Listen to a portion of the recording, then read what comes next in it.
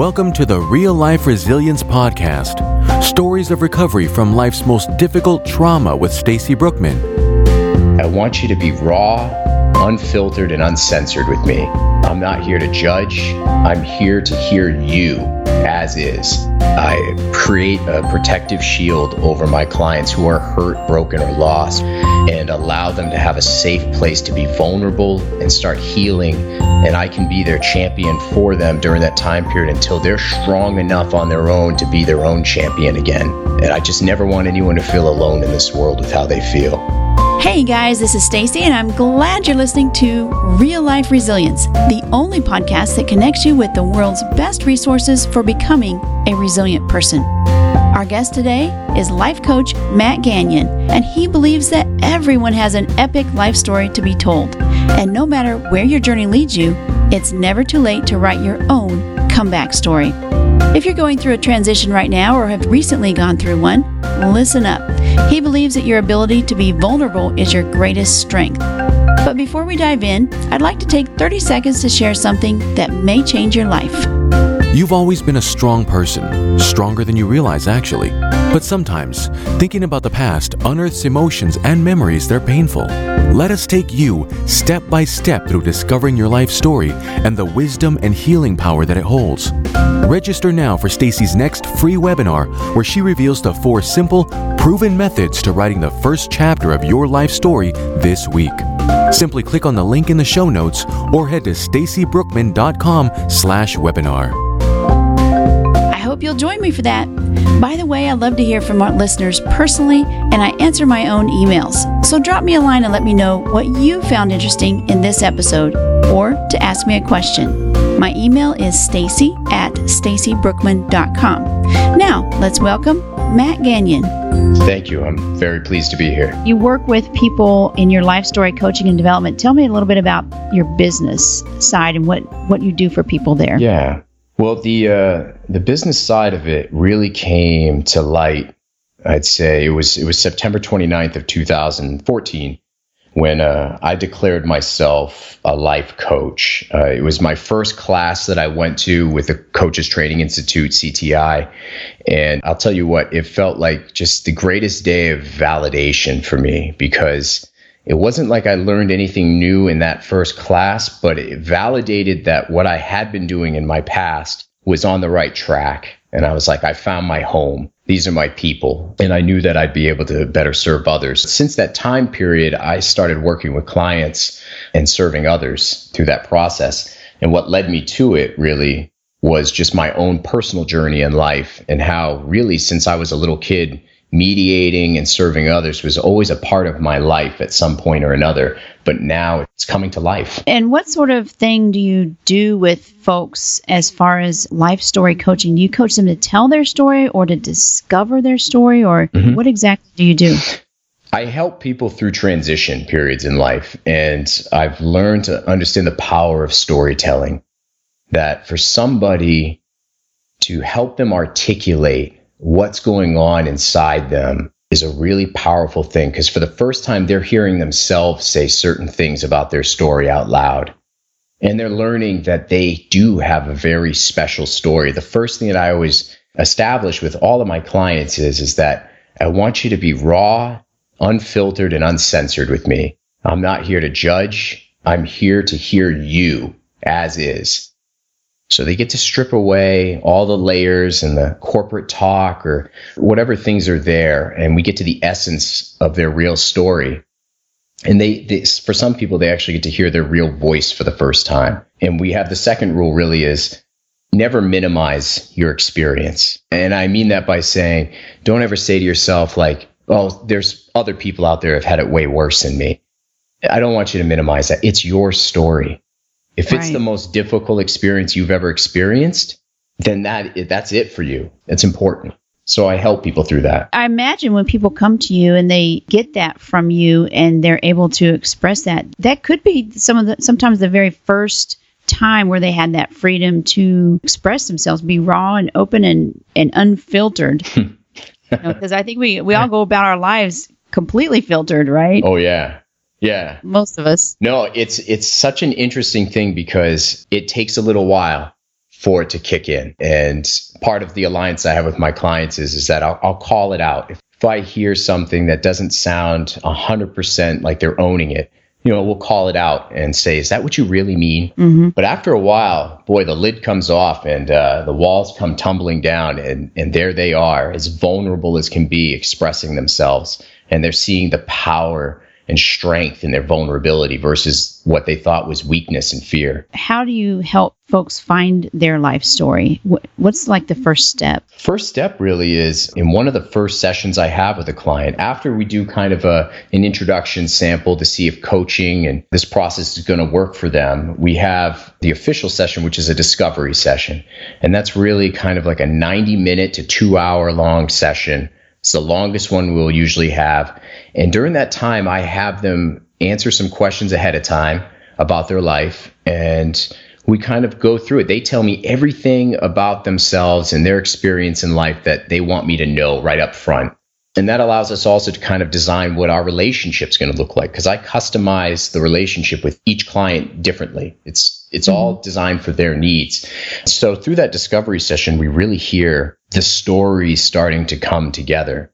Like certain chapters are already starting to rise to the surface, and there are some that are missing in between, but that's okay. This is a process that takes time. And we find basically the place of resonance first. Like what chapter in their life is resonating, is on their heart right now. It's a beautiful process. And sometimes there are parts of their lives that they're thankful for and they'd never want to go back and write again.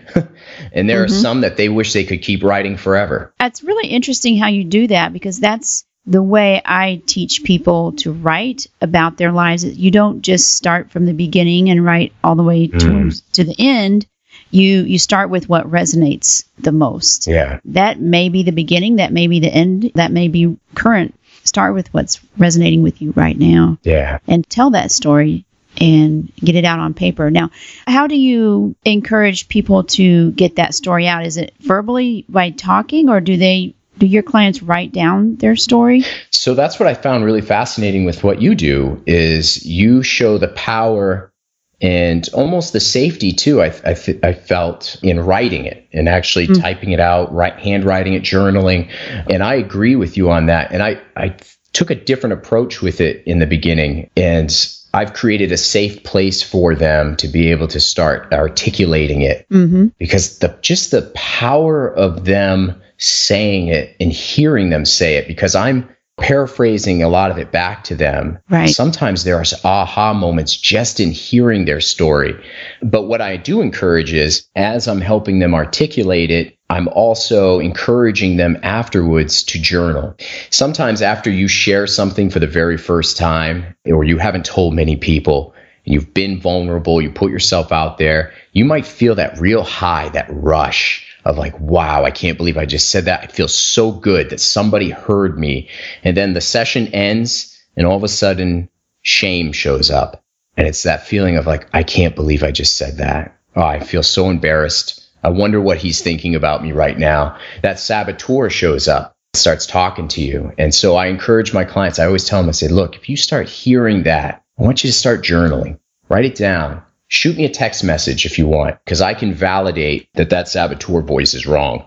Right. And I encourage them to journal, and they can send it to me if they want. I do encourage them. Like, if you want to send me your journaling after a session or any time in between, by all means, I'll always read it. But if you want me to respond to it, just put it right in there at the bottom. Would love your feedback on that. So I make myself accessible to my clients in between sessions through unlimited text and email, and even the occasional quick, 5-minute touch base if needed. It's all part of the process. That's really interesting.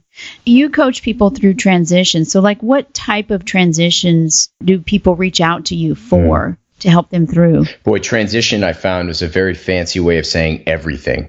Because they said, in the beginning, well, you can't coach everything because you have to have a niche. Well, transition, when are we not in some sort of transition in life? True. What I do find is that a lot of people will come to me first with career goals. That's almost the safe way to get into coaching. For some people, it's like, I'd like to really focus on my next promotion, but we never end up really talking about it. It goes straight into, here's what's going on in my life. And that's where the real work gets done. And then the promotion happens. So really interesting process. Yeah, you're right. Everything is essentially a transition, and it's all tied together. I mean, your life is not just X and Y and Z. It's the entire alphabet, right? Yeah, and sometimes there's multiple transitions going on in one's life at any given time based on their circumstances. But some of the specific things that have come my way is I've worked a lot with body image issues with both men and women. I've worked with marriage issues, specifically with infidelity. I've helped people find their way forward through addiction. There's also the career development piece. Sometimes there's just the finding their voice and understanding what their feelings are is another transition. There's so many different, unique, and special transitions that people are going through in life. And I feel so humbled that they allow me in that space with them during a very vulnerable time. There's also even transitions of thought processes too. Almost everybody has those thought process transitions where you're going from I can't do this or I can't handle this to yes, I can, or from one way of thinking to another that's more successful for them. That's where the health benefits come in. You really nailed it. In so many ways, coaching is a lot like taking your mind to the gym, because I've always been into fitness. But when I started coaching, I really started to understand the strain it puts on your own mind, your brain, by having to think differently through the questions, how you're processing things. It's actually creating new neural pathways, coaching. And there's a lot of studies on that. And actually CTI has done several where they've seen the health benefits through coaching on creating those new neural pathways. And for an example, it's always about finding the way forward in coaching, where therapy might spend more time on the origin and the genesis of the situation. We really focus on the way forward. And through that process, we'll ask questions instead of saying, well, what's holding you back? Well, we'll reframe that and say, what needs to happen for you to move forward? What do you need to do to achieve your goal? And it's that positive thinking. And you talked a little bit about shame showing up. And I know that prevents a lot of people from talking about their lives, going to a life coach and writing about their life. Tell me, how do you get people beyond that shame? You know, it's a delicate process. It's having the ability to earn that trust from your client. And sometimes it just is in a matter of time, but it's also knowing when to dance in the moment, really, as we call it in our coactive model, with your client, to almost hold the space for them and make them feel safe. You can sense that there's some uncomfortable feelings, that they've gotten into something now where shame or saboteur or something awkward is there and present. And it's just, reaffirming to them that they're in a safe place, that it's all right. They can share, they can process it. So eventually it does start to come out. And sometimes it comes out a lot faster than you'd think. Once people feel that you are there for them, the walls come down. Well, I imagine it's kind of like that unconditional love that we're all searching for. Yeah. That the hero, that somebody will pick us up and really know about us, right? That we can expose everything to, and we're still okay. You after that are touching on like probably one of my core values and beliefs around this whole process. That goes to what my life purpose statement really is. And it's something that came to me over time, but it's the reason why I do coaching. Is it all right if I share it with you? Yes, right? Please do. So for me, my life purpose statement and the core reason I focus on the life coaching portion of it is I am the courageous heart that passionately beats to empower the hurt, broken, and lost. So when you tell me that you're kind of being someone's champion during a difficult time, that's it, really. I create a protective shield over my clients who are hurt, broken, or lost, or wherever they are in life, and allow them to have a safe place to be vulnerable and start healing. And I can be their champion for them during that time period until they're strong enough on their own to be their own champion again. And I just never want anyone to feel alone in this world with how they feel. That's very exciting. You mentioned coactive. What is that exactly? Yeah, coactive is really a style of coaching. It's working together. This just isn't me sitting there the whole time during the session directing the client, around and what to do. They're doing most of the work too. It's a give and take relationship. They're contributing, I'm contributing. But you're there to support them. 100%. That's what makes it work. I'm there to really articulate what's going on, what's not being said, and what's being said in a nonverbal way. Sometimes you can just pick up those things. And just by calling it out, sometimes something really cool comes out of that the client didn't know was going on. And I just love that bouncing ideas off of somebody and being able to have a partner or a coach through some of those difficult times is incredibly valuable. Absolutely. The whole coactive model really focuses around the concept that each person, each client is naturally creative, resourceful, and whole. And that's how I treat every client, that they are naturally creative, resourceful, and whole. And through that process, through their storytelling, there'll be times where we'll just kind of dance in the moment with it. Wow, what a fun job to have. Now, you're also writing a book. Yeah, actually, it's a collaboration book. So I'm just one of 14 authors that were selected, contributing a chapter to it. The one that I'm working with is the My Now for the Future Man. And this is really a group of 14 male authors, all contributing separate chapters about men's issues. And it really connected with me. And so my focus has really been around fatherhood. I have a 2-year-old son, and he's my inspiration. I feel like I was born to be a dad. I love it more than anything on earth. And my father was my best friend. And so it's really a chapter about a father's legacy and a passing of a torch, because my dad, I lost him about a month after my son was born. So very special and close to my heart. Really, it's the story about understanding that you can have an amazing father or parenting experience even through the most difficult of situations. And my parents were divorced shortly after I was born. And, I lived with my mom and my half sister, and we moved a good 90 minutes away from my dad. And my dad, he, for 10 years there, where we lived about 90 minutes away, and sometimes longer, depending on the harsh, cold Maine winters, he would drive every Wednesday to visit me for 2 hours and then drive back another 90 minutes, never complained. And then he would do the same trip again every other weekend to pick me up. So I'd spend the weekend with him, and was just always there. But as a kid, you don't recognize that there's some superhero stuff going on at that moment. I mean, he was working for a housing authority as a maintenance man. He was very humble, and he was working directly for his ex-mother-in-law. Oh, wow. What an interesting situation. Right. But still, everyone was kind of pulling together, remaining friends for the love of me, my family. It was beautiful and challenging and difficult. But as I got older in life, I really started to see like how special that was. And becoming a father myself, I can't imagine what it was like for my dad to physically only be allowed to be a part-time father, but emotionally he was all in. And maybe it was because physically he was restrained where he couldn't, have full custody of me and wasn't living under the same roof, that just made him dial into the emotional part even more. But he was just an amazing man. He was a funny guy. He taught me a lot of different skills. He taught me definitely the joy of laughter and music. To this day, I still listen to only vinyl records from 65 to 75. That's my wheelhouse of rock.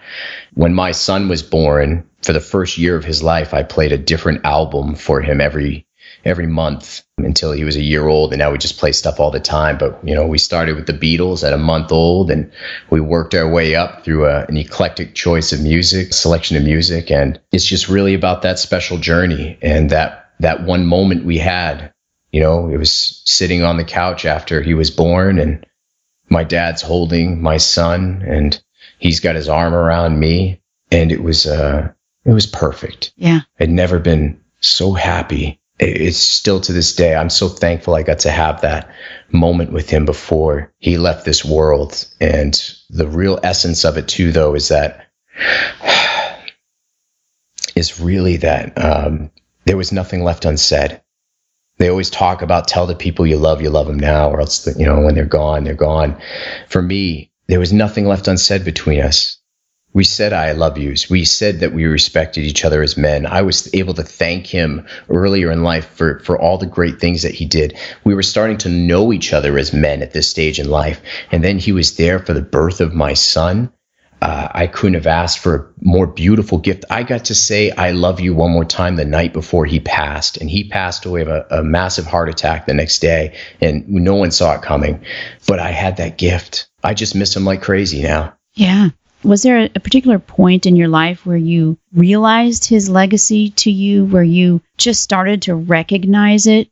It's a great question. I started to recognize this legacy piece more towards my junior and senior year of high school. I was really starting to become the young adult and very active in the community. And he was providing more guidance and advice to me. And sometimes I didn't want to hear it. But I really started to understand, though, because I got my license and I started making the drive to visit him on the weekends. During those drives, that was my quiet time. And I really started to think about what it was like for him. It just really made me thankful. And so when I went to college in the same town where my dad lived, a great experience to finally be closer to home. I started to understand at that point, but it wasn't really until from the age of 25 to 30, I went through some really challenging times in life. And it wasn't very public. It's not like a lot of people knew that I was going through difficult stuff. He was just there for me no matter what. Even when he could sense something wasn't right, he was just still there loving me. And so by the time I turned 30 and started really living my life in the light again, and I decided that's when the concept for me came, why can't I write my own comeback story in life? I love these kinds of movies. Why can't I be a comeback story? Right. I got with my dad and I told him about what was going on in life. And I saw him in a whole different way, though. It was a great experience. And I'm thankful that we had a few years there where we were just really connected. You talked about your comeback story. And when I asked you if you had anything to give away to our guests, you said that your giveaway is an idea. So share your idea with us. Yeah, the idea that I really want people to sit with and think about is no matter where you are in life, no matter what chapter you're in, no matter what your age is, it's never too late to follow your passion. It's never too late to try and live a dream. It's never too late if you've been down and out to write your own comeback story. How that came to fruition for me, my personal story was really simple. After coming out of a difficult time in life, also came a lot of weight gain. As I was kind of purging, it felt like a lot of the stuff inside me that I was working through started physically almost coming out of me and bulked up to about 250 pounds. And for me at 5'10", that's a pretty large frame. I was going to the gym at 3 a.m. because I didn't want anyone to see me. I was ashamed. I was so ashamed of what I had done to myself. Even though I was trying to do the right thing now, I just was embarrassed. I didn't want people to see me. I didn't want to see me because every time I saw the mirror, it was just a malicious attack from my own voice. It wasn't until one night working out, I look over and there's another man working out at 3 a.m. and he must have been 400 pounds. And it really clicked with me. I was like, we're no different. We're here for the same reasons.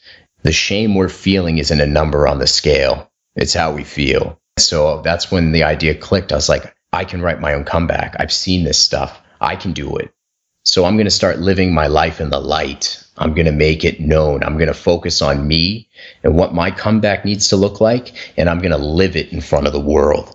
And that's when I started just taking charge with my own faith and spirituality and the support system around me. And I made it a public comeback, just leading it and living it through example and seeing how that started to serve others. Well, I love that. It's never too late to follow your passion in life and write your own comeback story. Fabulous. Well, Matt, thank you so much for sharing your experience and allowing us some insight into your life and what you do. It's my pleasure. Thank you so much for giving me an opportunity to share this space with you. Welcome to Stacy's Journal. In this segment, I let you peek into my journal as I share my thoughts on a topic or resilience resource. I really enjoyed this interview with Matt because I gained huge insights into what a life coach can ultimately do. They help you move your own roadblocks out of the way. And how valuable is that? Since we're all naturally creative, resourceful, and whole, a life coach brings out the best in us at a critical time. A time when we can't see or bring out the best in ourselves. They help us take our past and our present and create a much better future. It's a gift. I especially enjoyed the philosophy that it's never too late to follow your own passion, to live your dream, and to write your own comeback story. Stop and think for a minute. If you were to write your comeback story, starting from where you are right now, what would it look like? It might be worth spending 20 or 30 minutes writing that out. Go ahead, put your dreams and desires and your passions down on paper and write your own comeback story. I'd love to hear what those are. Head over to our Facebook page and share those in the comment section for this episode. Well, that's all we have for today. In the last episode, Kathy Gruber discussed conquering stress through writing. So if you're going through some stress right now, or have recently been stressed, you might want to go back and have a listen. Next week, we'll interview Evan Hansen, who wrote 2 Journeys to Manhood. Before you go, don't forget to go and register for the upcoming webinar, 4 Simple Proven Methods to Writing the First Chapter of Your Life Story in just 7 days. Head over to stacybrookman.com/webinar for that. Oh, and one more thing. We're doing something fun and counting down the 100 plus most important memoirs of the past 200 years. So, our memoir of the day comes from George Orwell. It's called Down and Out in Paris and London, written in 1933. This memoir, in 2 parts, narrates without self-pity and often with humor the adventures of a penniless British writer. The first part is an account of living in near destitution in Paris and experiencing casual labor in restaurant kitchens. The second part is a travelogue of life on the road around London from a tramp's perspective, with descriptions of some of the characters to be found living in the margins. Check out all the memoirs on this list at stacybrookman.com/100memoirs, 100 memoirs. Remember, it's never too late to tell your stories.